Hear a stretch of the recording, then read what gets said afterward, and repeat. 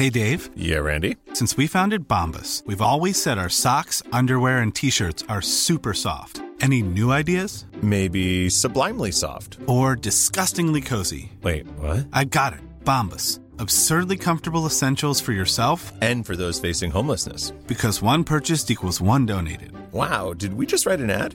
Yes. Bombas. Big comfort for everyone. Go to bombas.com/ACAST and use code ACAST for 20% off your first purchase. Hi, I'm Daniel, founder of Pretty Litter. Did you know cats tend to hide symptoms of sickness and pain? I learned this the hard way after losing my cat, Gingy. So I created Pretty Litter, a health monitoring litter that helps detect early signs of illness by changing colors, saving you money and potentially your cat's life. Pretty Litter is veterinarian developed, and it's the easiest way to keep tabs on your fur baby's health right at home. Go to prettylitter.com and use code ACAST for 20% off your first order and a free cat toy. Terms and conditions apply. See site for details.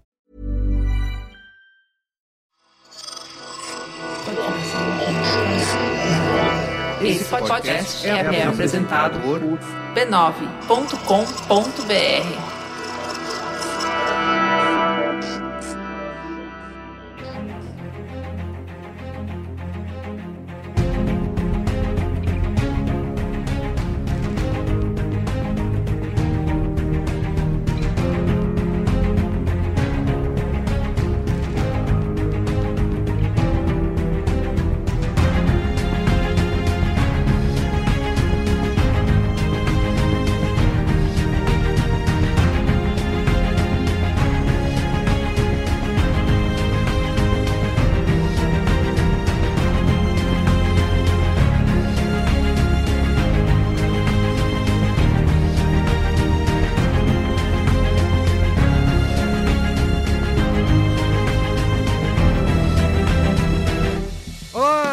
Merigo, esse é o Cinemático número 40. Chegamos, hein, Robson Bravo? Chegamos. 40 programas. Jéssica Correia também está aqui. E aí, parças? E Matheus Fiori. E aí? Sempre o nosso correspondente nas terras Guanamaras. De outrora. Onde foi a capital brasileira de outrora. Exatamente. Estamos aqui reunidos hoje para falar de Os Incríveis 2. Sim. Não tem o subtítulo? Não, mais Incríveis e Mais Furiosos. Isso. Os Incríveis 2. A família muito do louco. barulho. Isso. Quase, hein? Aposto que surgiu isso na mesa lá do... alguém deve ter pensado. Incríveis 2 uma família muito louca. Puta, cara, não acho melhor não. Puta, alguém deve ter pensado. A Disney gringa vetou, mas a gente sugeriu. Tentamos, mas não deu. Muito bem, tá bom. Mas antes, gente... O quê? Falar aqui sempre divulgar nossa família B9. Sim. Né, de podcasts. Acesse b9.com.br/podcasts. Tem programa para todos os gostos. Além do OEA, que eu já falei aqui sobre a Copa do Mundo, que você tem mais 10 dias só para acompanhar aí. Ou uma fazer ótima porta de entrada para quem não ouve. Exatamente. Sim. Nosso podcast diário. Todos os dias. o Robson acorda e grita isso na frente do espelho de manhã. Todos os dias. Quando falou que era todos os dias. Eu não tipo assim, não que eu faça isso, mas não vou também desmentir que existe uma contagem regressiva no meu mural ali. Fazendo que nem na cadeia. Aquele xizinho, tem uma contagem regressiva. Faltam só 10 dias. Não vou dizer que isso acontece. Então, o EA é uma boa... Você que tá no clima de Copa do Mundo também. Temos o Naruhodo, temos o Poco Pixel, Tecnicalidade, Mamilos, Braincast, Mupoca, Caixa de Histórias, Histórias de Ninar para Garotas Rebeldes. Sim. Certo? E Código Aberto, que tá voltando aí já, logo depois da Copa do Mundo. Olá. Tem Código Aberto, hein? Olha. E o Zing aí que um dia promete. Sim. Vamos aguardar. Quem sabe, né? Então é isso. E também, você pode conversar com o nosso bot. O nosso bot lá no Facebook é o m.me/b9podcasts. Sim. Pra você não perder nenhum, ser avisado sempre que sair. Assine a gente lá no seu aplicativo preferido, ou no Spotify, ou no Deezer. Indica pro seu amiguinho, pro seu familiar que gosta de cinema. Você gosta de cinema? Pô, sei lá... Seu tio levou os pimpolhos pra ver Os Incríveis. Manda pra ele esse podcast. Olha só, você não viu o filme, você não gostou? Escuta aí. Ouve com a criançada depois Ele ficou no WhatsApp enquanto isso? Então você ouve e você lembra do filme. Isso. Sim, pra você ver aqui o que você não viu no filme quando você tava no WhatsApp. Mas antes, Robson Bravo, temos um recadinho aqui. É, um recadinho da HostGator. Olha. Que tá comemorando 10 anos no Brasil e vai ajudar você a colocar o seu projeto na internet. Você já quis botar projeto na internet? Já quis botar meu projeto na internet e não deu certo. Como eu faço agora, me diz? A HostGator te ajuda porque eles têm tudo para que você precisa para ficar online. Domínio, hospedagem de sites, e-mail profissional, criador de sites, suporte 24/7. Ô, louco. E muito mais. E além disso, Robson, a HostGator é hospedagem de sites com melhor custo-benefício, que oferece domínio grátis no primeiro ano. Você ainda conta com criador de sites, muito fácil de usar. E se você usar o criador de sites, isso é muito bom. Você tem domínio grátis sempre que você renovar o serviço. Pra quem tem um projeto e não é uma pessoa muito dos visuais, dos designs e tal, isso já é a mão na roda, né? O criador de sites ajuda muito. Eu não sei se você sabe também, Robson, que o B9 roda em WordPress. Isso eu tô sabendo. 15 anos pra mais. Sim. Rodando em WordPress. E a HostGator tem uma hospedagem especial pra quem quer usar o WordPress. Tá aí. Também com domínio grátis, sempre que você renovar o serviço. Um servidor especialzinho pro seu WordPress rodar. Se você quiser só registrar o seu domínio.com.br, também por só R$ 26,99 no primeiro ano e renovação justa nos anos seguintes. Baratinho. E se você também é um cara que quer empreender, a HostGator te ajuda oferecendo revenda de hospedagem. Isso é bom também. Pra você aí que às vezes empreendedor. Você que é empreendedor, pensou um domínio, esse domínio é da hora, alguém pagaria por ele e já vai e registra, tá muito bom. Muito bem. Agora, grande pergunta. Quem quer conhecer essas coisas e vem pela gente, o que ganha com isso? Isso aí é a melhor parte, Robson Bravo. Garoto. A HostGator tá oferecendo um desconto exclusivo de 50% Pombas? para ouvintes aqui dos nossos podcasts da família B9. É só você acessar o URL hostgator.com.br/B9 e aproveitar aí tudo isso que eu falei com 50% de desconto exclusivo para você, amigo ouvinte, tá? Eu vou botar aí bonitinho o link na descrição desse podcast, também no post aí do Cinemático, mas você já pode anotar, hostgator.com.br/B9. Animal. Tá bom? Então vamos lá.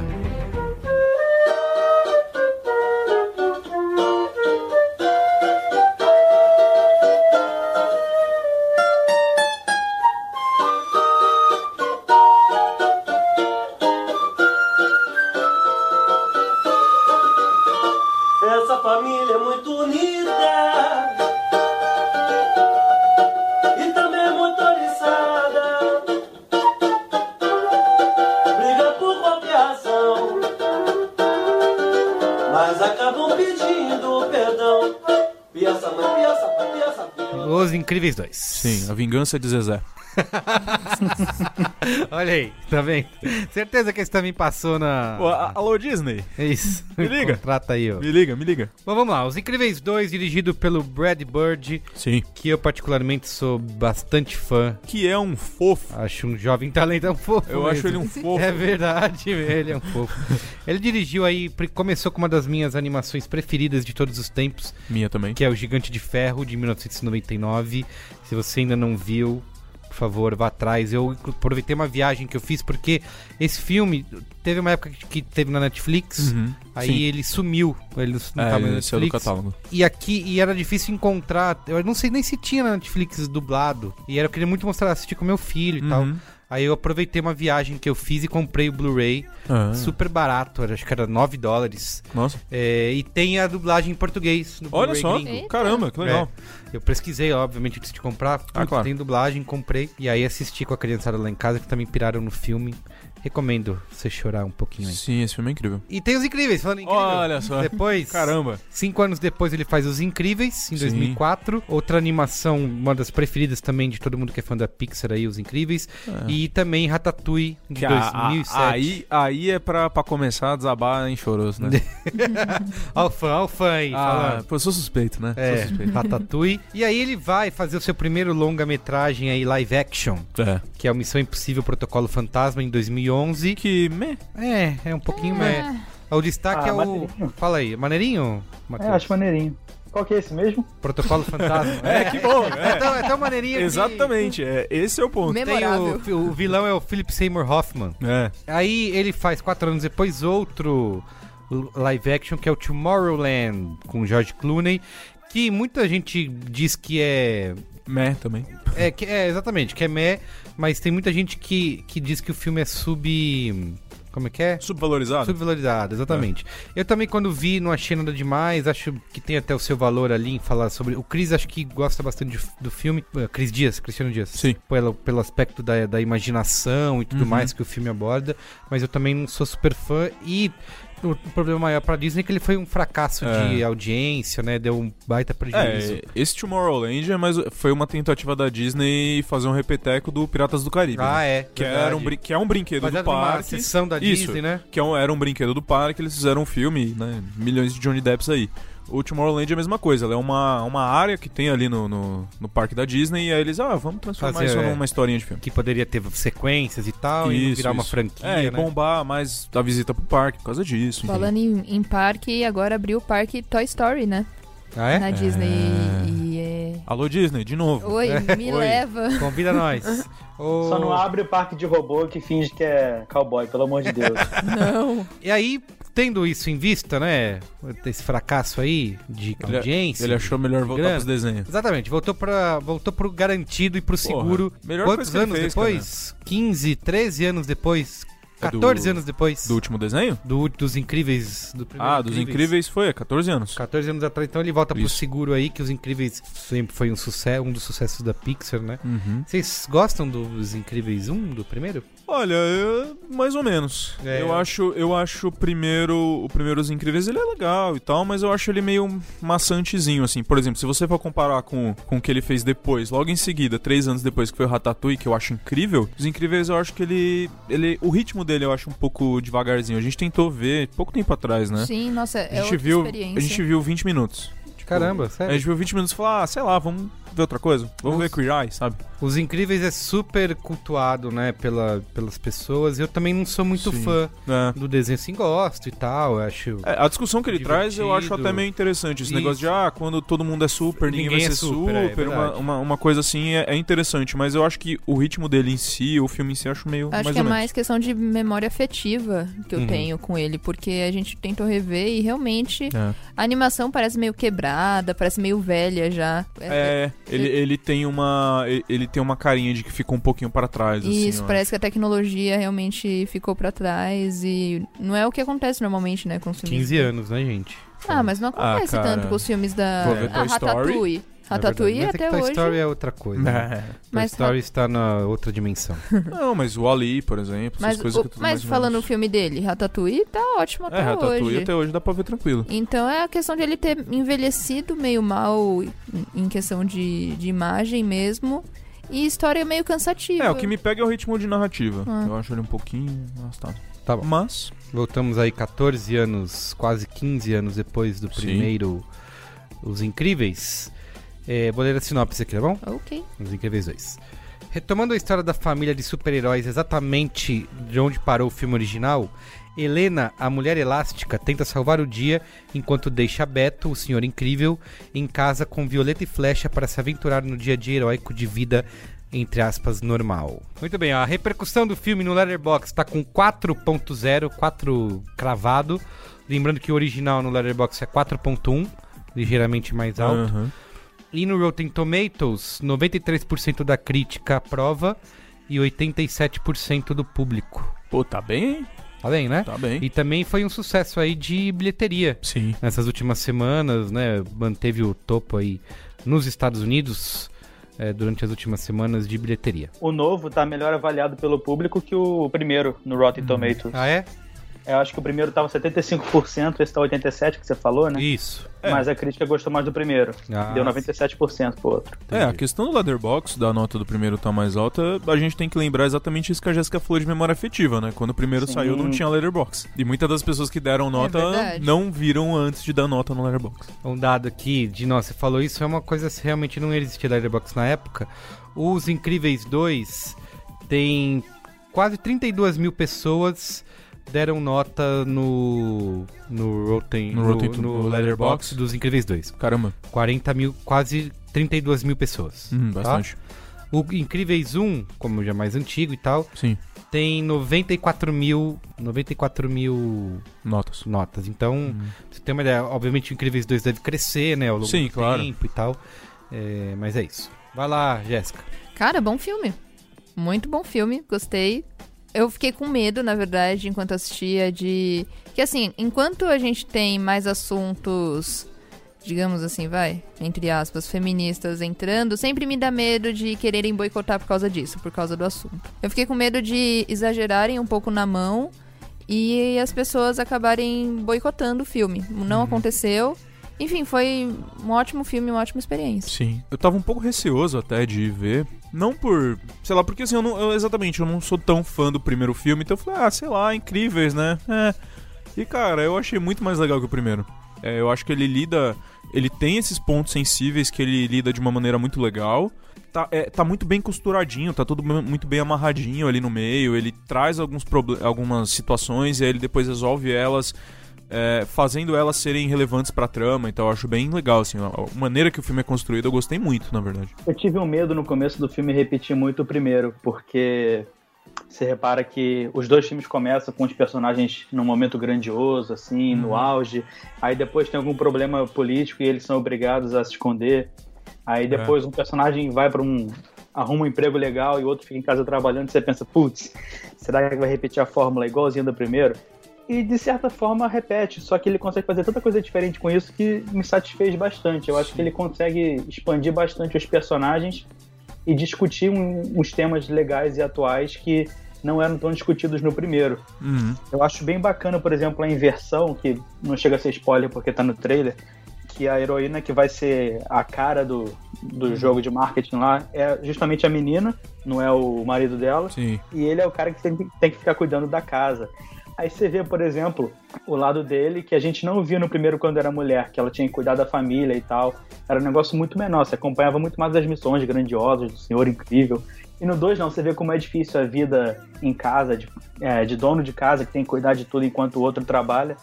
Então esse filme é legal porque ele meio que é um reflexo do primeiro, né? Ele é como se fosse uma resposta aos tempos que a gente vive, fazendo um filme mais inclusivo, representativo, sem ser panfletário, na minha opinião, e que ainda assim é uma aventura bem divertida. Total.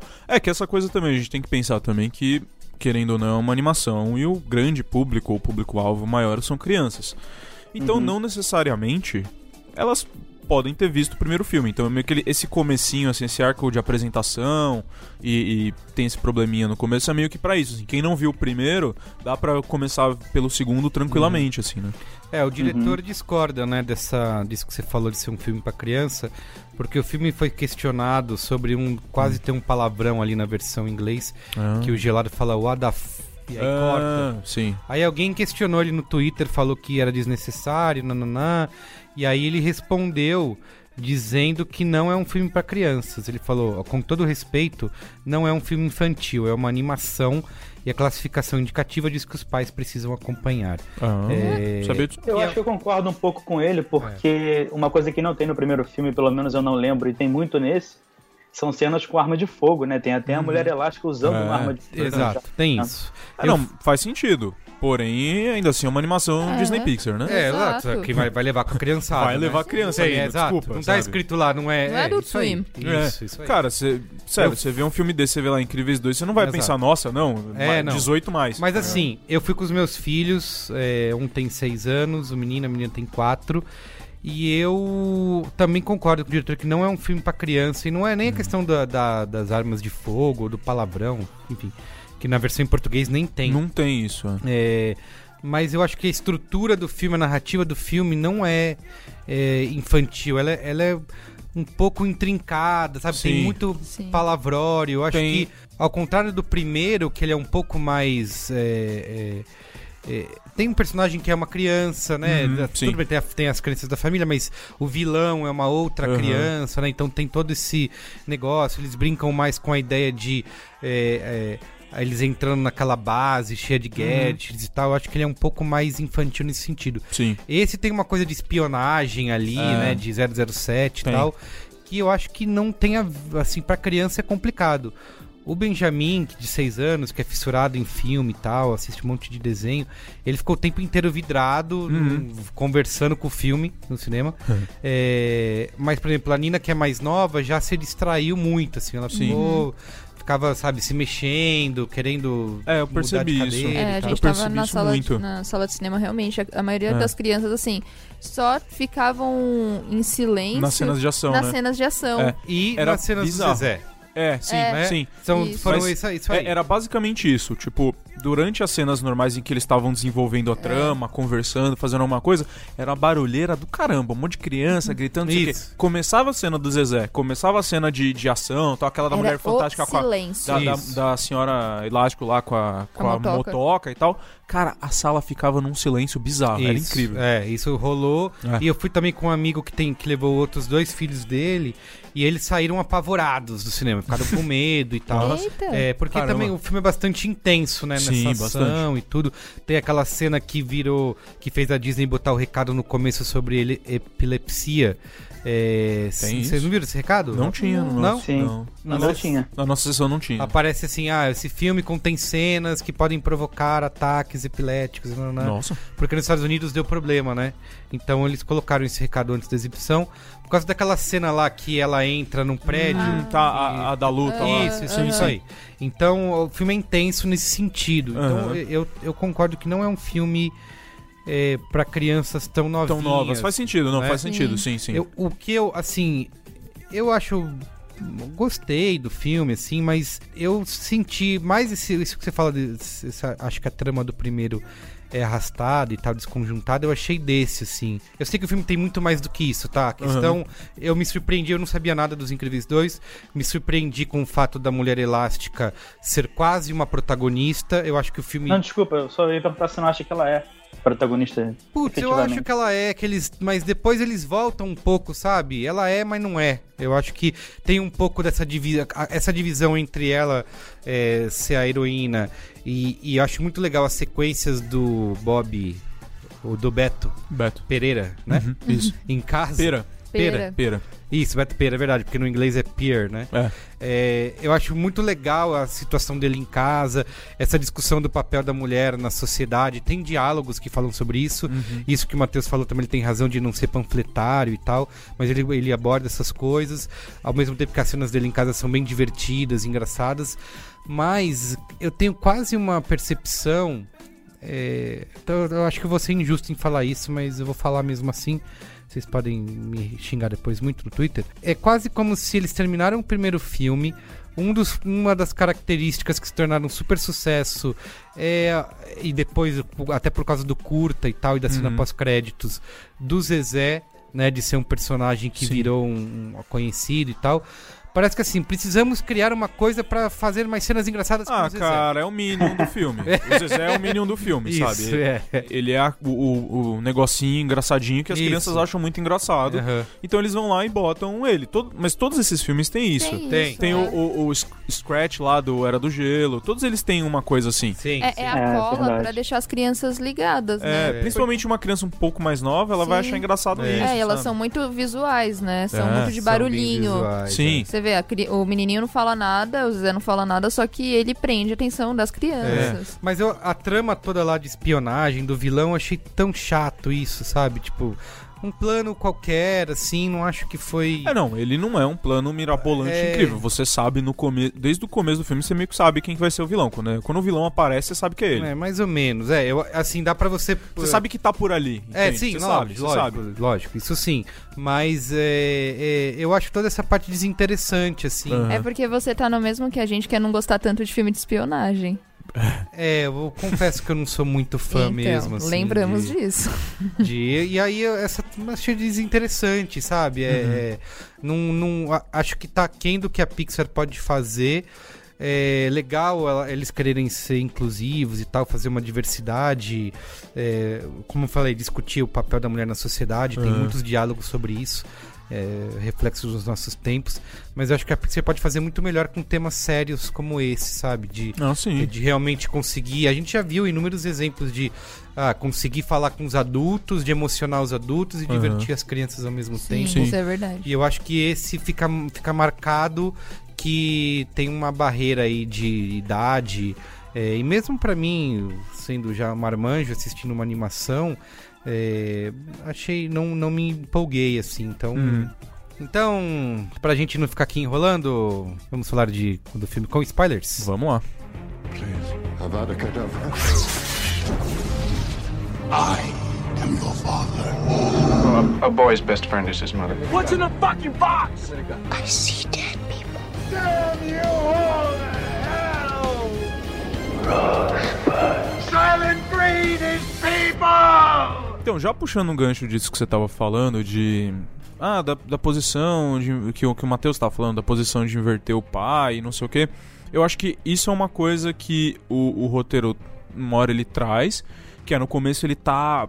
o Beto tá louco lá com os filhos, não consegue dormir, tá fazendo tudo errado, fica muito bravo e não sei o quê. Isso eu fiquei até preocupado, porque entra num clichê do pai Homer Simpson, sabe? Sim. Porque eu falei, daqui a pouco ele não consegue dar conta, a mulher vai ter que voltar pra eu pensei cagada. Que assim. E aí depois ele, não. Aí ele vai, se aplica, aprende a matemática, faz um não sei o que. Isso é muito bonitinho. E aí ele vira tipo... E aí ele fica tipo... Vai ficando pró no negócio. Aí de manhã, você vê que o primeiro café, mano, é, sei lá, um cereal com negócio que eles vão e fazem, depois já tá aquelas putas... Tá fazendo waffle, e tá fazendo suco, e não sei o que. E aí, só que a única coisa que eu achei que faltou ali é que tem a cena lá dos filhos depois fazendo as coisas pra ele, lá pra agradar ele poder dormir, sei lá. Mas isso meio que não tem uma conclusão com a senhora incrível, sabe? Porque meio que ela que ficava fazendo essas coisas no primeiro filme e ele queria resolver tudo e ele nunca chega a ter um diálogo com ela de conclusão disso, sabe? Eu achei que isso ficou faltando. Mas isso não é muito vida real, que você se vira e não tem uma conversa sobre isso? Me fala você que é pai. Que é. Eu concordo com a Jéssica.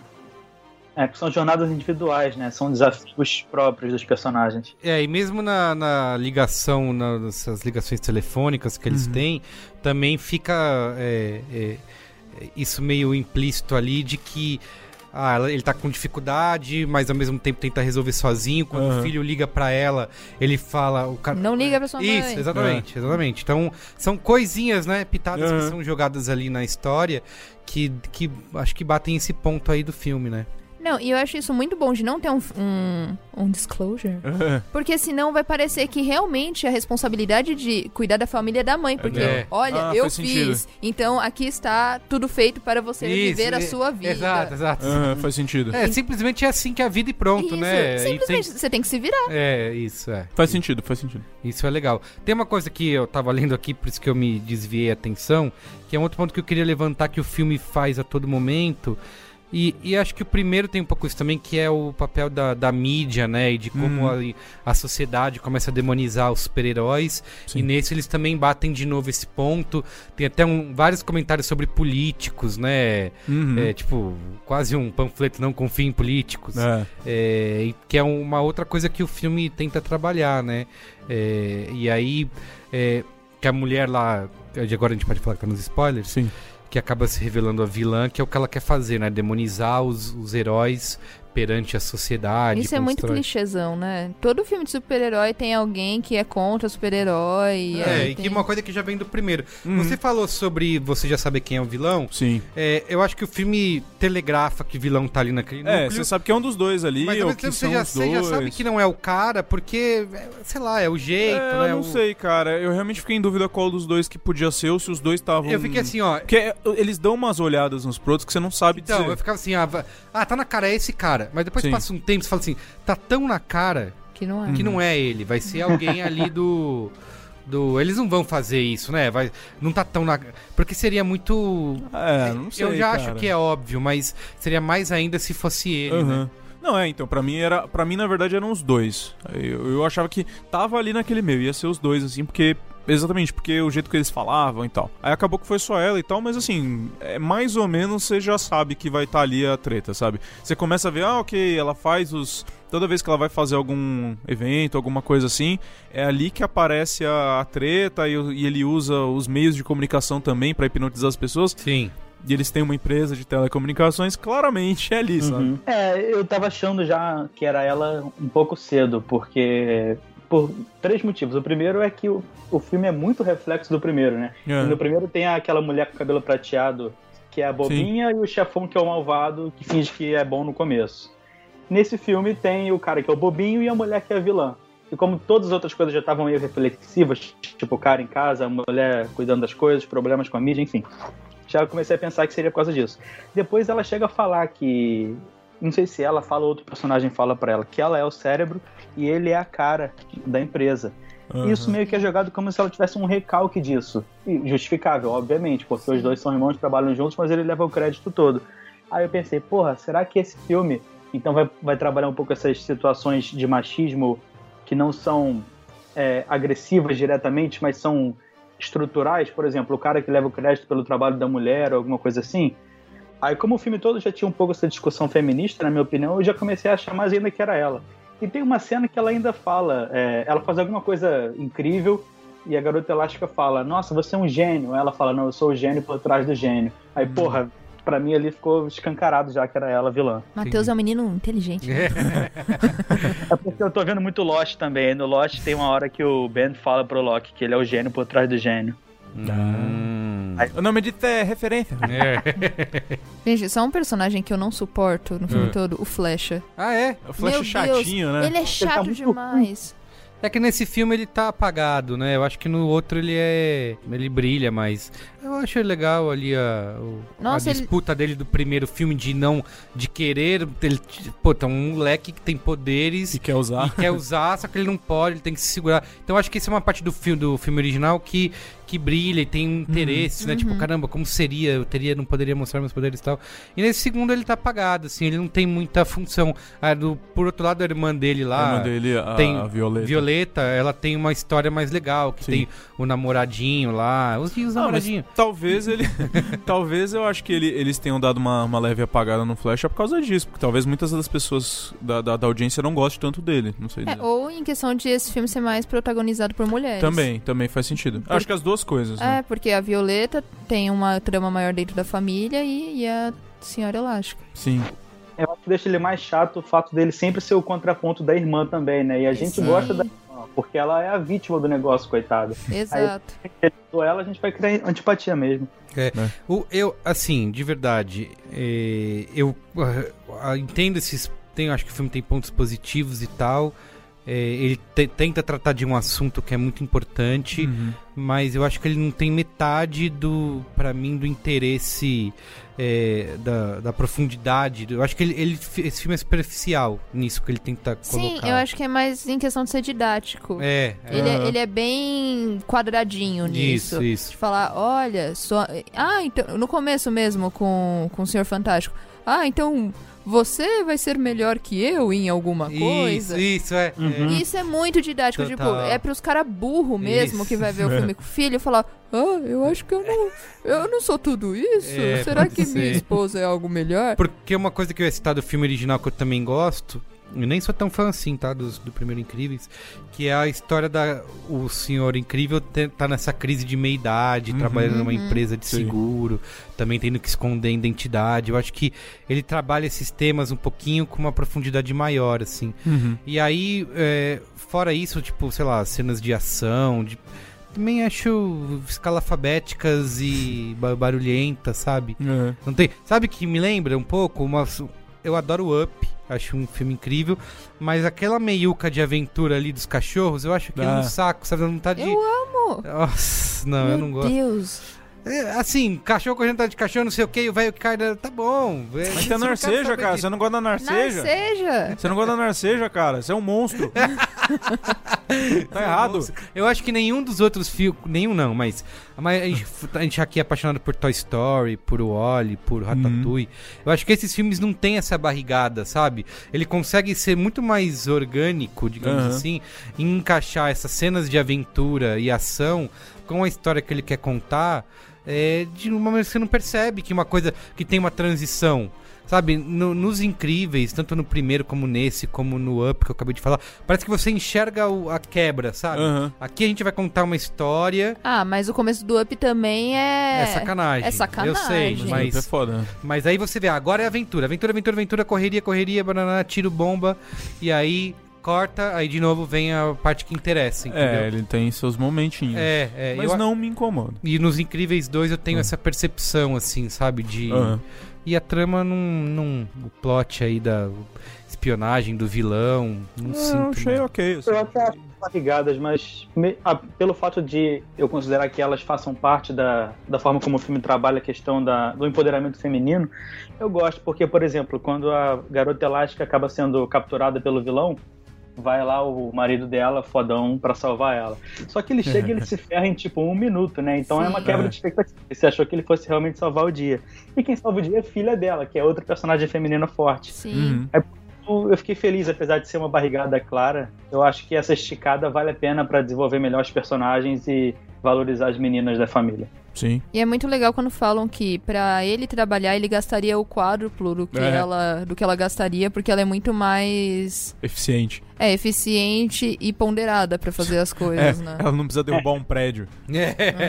Não, e isso é muito legal, porque tira do pedestal o cara que ele pode destruir o que ele quiser, sendo que ele vai salvar o dia vai salvar o mundo no final do dia. Sim. Tanto que o negócio que eles falam lá na primeira missão é ok, não tivemos custos, não teve morte, não teve nada disso. Isso. Então eu acho muito interessante de colocar ela nesse papel de ponderada de, gente... você não precisa destruir tudo pra resolver as coisas no final do dia. Não é força bruta, né? Não precisa de força bruta. E isso é muito legal, porque, querendo ou não, ele aprende em teoria ele aprende que a força bruta não resolve pra ele em casa, pra ele resolver as coisas com os filhos. Sim. Sobre questão de, por exemplo, a briga dele com a matemática, pra mim, foi ótima, assim, eu achei muito engraçado que ele nunca acaba, eu te ensinei isso ontem, agora tem coisa nova. Nossa, essas partes que ele fica...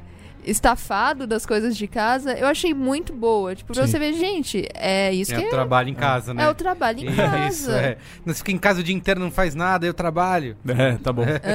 Vai nessa. Então, eu acho um papel muito importante, porque os pais vão com os filhos ver esse filme. Sim. Então, isso me dá uma alegria de pensar que, assim, os caras... Gente, homem é burro, vamos combinar nisso. Olha só. Então tá tão explicadinho que vai que dá uma iluminada na cabeça dos caras. Talvez não saia mudado, mas pelo menos plantou a sementinha. Plantou a sementinha, eu acho importante. Sim, total. Vocês são tudo burro. Eu não tô me opondo a isso. É verdade. Muito bem, vamos dar notinhas aí? Vamos lá. Posso começar? Eu gostei muito do filme, eu achei mais legal que o primeiro, eu me diverti vendo. Apesar de eu ter ido ver numa sessão super, super complicada, super barulhenta, não só crianças não como era adultos. Culpa das crianças, as crianças eu entendo, o problema eram os adultos que estavam lá, mas... Apesar disso, eu gostei bastante. Eu achei que ele tem uns furinhos aquele de roteiro. Tem umas. Além do roteiro ser meio simplório, ele tem umas coisinhas aqui e ali. Tipo, a Violeta acabou de derrotar aquela menina que cria os buracos negros. O Void, que cria os buracos negros lá. Beleza, derrotou ela. Por que você já não tira o óculos dela? Porque ela já sabia que o óculos que dava. Que hipnotizava as pessoas. Por que você não tira o óculos dela e você já tem mais uma aliada, sabe? Tipo, isso são coisas meio simples que. Por um motivo não colocaram ali. Então eu vou dar nota 4. Muito bem. Sólido 4. Sólido 4. Eu vou dar 3 estrelinhas. E você, Matheus? Como eu sabia que o Meriga ia baixar a média, a minha é 4,5. Que isso? Toma essa, golpista. Toma. Dando nota com base na minha? Nota viciada. Olha que eu dei até uma nota mais alta aí, hein? Pensei na mente. Peraí, 3,8. 4. Isso aí. Tá bom. Média 4 aí. É isso? Qual é a boa? Sim, senhor. Qual é a boa? Vou começar aqui pelo Qual é a Boa. Meu Qual é a Boa é bem rapidinho, na verdade. É um EP que foi lançado há pouco tempo atrás, de um rapper de Pernambuco que chama Diomedes Chinaski. É o EP que chama Comunista Rico. Ele é bem focado nessa coisa de trazer clareza de ideias, trazer debates e essas coisas assim, sobre a coisa do comunista rico. Vem daí de você compartilhar conhecimento, compartilhar ideias e enfim. Nesse EP O Diomedes, ele meio que ele transita por vários elementos do rap, várias coisas assim. Tem algumas músicas mais pro trap, tem algumas músicas um pouco mais, quase um funk, umas coisas mais melódicas. Ele não é tanto um estilo de rap que eu gosto de ouvir, muito por essa coisa do trap e tal, que não é muito legal pra mim. Mas as letras são muito boas, esse cara é muito bom, então quem gostar ou tiver a fim de conhecer aí o Diomedes Chinaski com o EP Comunista Rico. Quem mais? Vamos lá. Eu acho que o meu Qual é a Boa, ele vai ser meio, não óbvio, mas já conhecido, que é o disco Everything is Love dos The Carters, da Beyoncé com Jay-Z, que eles lançaram recentemente, foi mês passado. Gente, tá bom. E assim, no mundo das gays, assim, você pega o Jay-Z e empurra quando você coloca com a Beyoncé, né? Porque a gente gosta da Beyoncé. Aí vocês colocam o Jay-Z lá pra gente ouvir. Mas tá tudo bem, assim, porque ele quase não aparece. A maioria das faixas, quem tem o protagonismo é a Beyoncé. E tá muito bom, assim, uma das faixas... Ela fala uma coisa que pra mim me marcou muito, que é: os nossos tataranetos ainda estão ricos. Quantas pessoas negras estão na sua lista da Forbes hoje? E eu achei muito foda, assim. E hoje, pra mim, tá muito presente essa questão do racismo e trazer essas questões... Que isso? Não existe racismo no Brasil? Meu amigo, eu tô sofrendo essa semana. E explicar pras pessoas que sim, existe, que é estrutural. E toda essa explicação que... Gente, pelo amor de Deus, para de ser burro, sabe? É muito bom. E ainda mais por eles serem do mainstream, é importante trazer essa discussão à tona. Então é isso, Everything is Love, do The Carters. Só um adendo. Se você, amiguinha, usa expressões como racismo reverso, pare. Morra, né? Morra. Eu vou aproveitar. Como eu não tenho Qual é a Boa, já gastei o meu ontem no Braincast. Eu vou dar um Qual é a Boa jabá. Opa! Ouça o Braincast dessa semana. Aproveitando o gancho da Jéssica. Vai sair ainda, tá? No momento dessa gravação ainda não está publicado. Não está publicado, mas sai no dia que esse episódio é publicado, Isso aí, que é um Braincast que a gente fez sobre influenciadores e racismo. Opa! Olha só. Opa! Então, esse polêmico, especial. Recebi mensagem tá caprichado. Quentinho do forno, hein? O Caio, que tá editando esse Braincast nesse momento, me mandou uma mensagem aqui dizendo o seguinte: obrigado pelo programa dessa semana e se preparem. Eita. E eu falei, por quê? Haters? Ele falou, sim, uma proliferação de passadores de pano maior do que dengue no verão. Então esse programa é especial para passadores de pano, mas também para empresas, agências que estão contratando influenciadores aí. E por que não, para quem também é fã desses influenciadores. Sim. Como essa Pondera, trouxemos aqui uns convidados super legais para conversar com a gente. Então acesse aí braincast.b9.com.br, que quando o Cinemático estiver no ar, o Braincast também vai estar quase. Está quase lá. É isso. Finaliza aí, Matheus. Aproveitando que eu também não tenho um Qual é a Boa programado e que estamos falando do tema racismo, eu vi finalmente a primeira temporada de Atlanta, série do Donald Glover, que tá na Netflix. Muito foda. Acompanha o personagem do Donald Glover, que eu esqueci o nome. Ele é um cara assim que tá batalhando pra ter o dele, pra ter um sustento. Ele tem uma filha pequena, ele é brigado com a ex-mulher. E ele descobre que o primo dele é um rapper que viralizou na internet. E ele tenta agenciar esse primo pra ter o sustento dele. E acompanha as jornadas deles, tentando fazer os corre lá, ganhar uma grana, e passa por várias situações de racismo em diferentes níveis. E é legal que a primeira temporada, só vi a primeira porque é a única que tem na Netflix até agora, ela vai ficando cada vez mais surrealista. Começa muito pé no chão e vai ficando um absurdo de uma forma que eu não sei explicar, eu só sei sentir. Do nível tipo, poxa, aquele cara disse que tem um carro invisível. Aí, nossa, você acreditou, você é um idiota. Aí aparece carro invisível em algum momento da série. Como aparece? Só vendo pra saber. Mas descubra. Atlanta tem na Netflix a primeira temporada. Paperboy é maravilhoso. Paperboy é ótimo. É isso, gente. Sim. Obrigado, hein? Valeu. Valeu. Tchau. Beijo.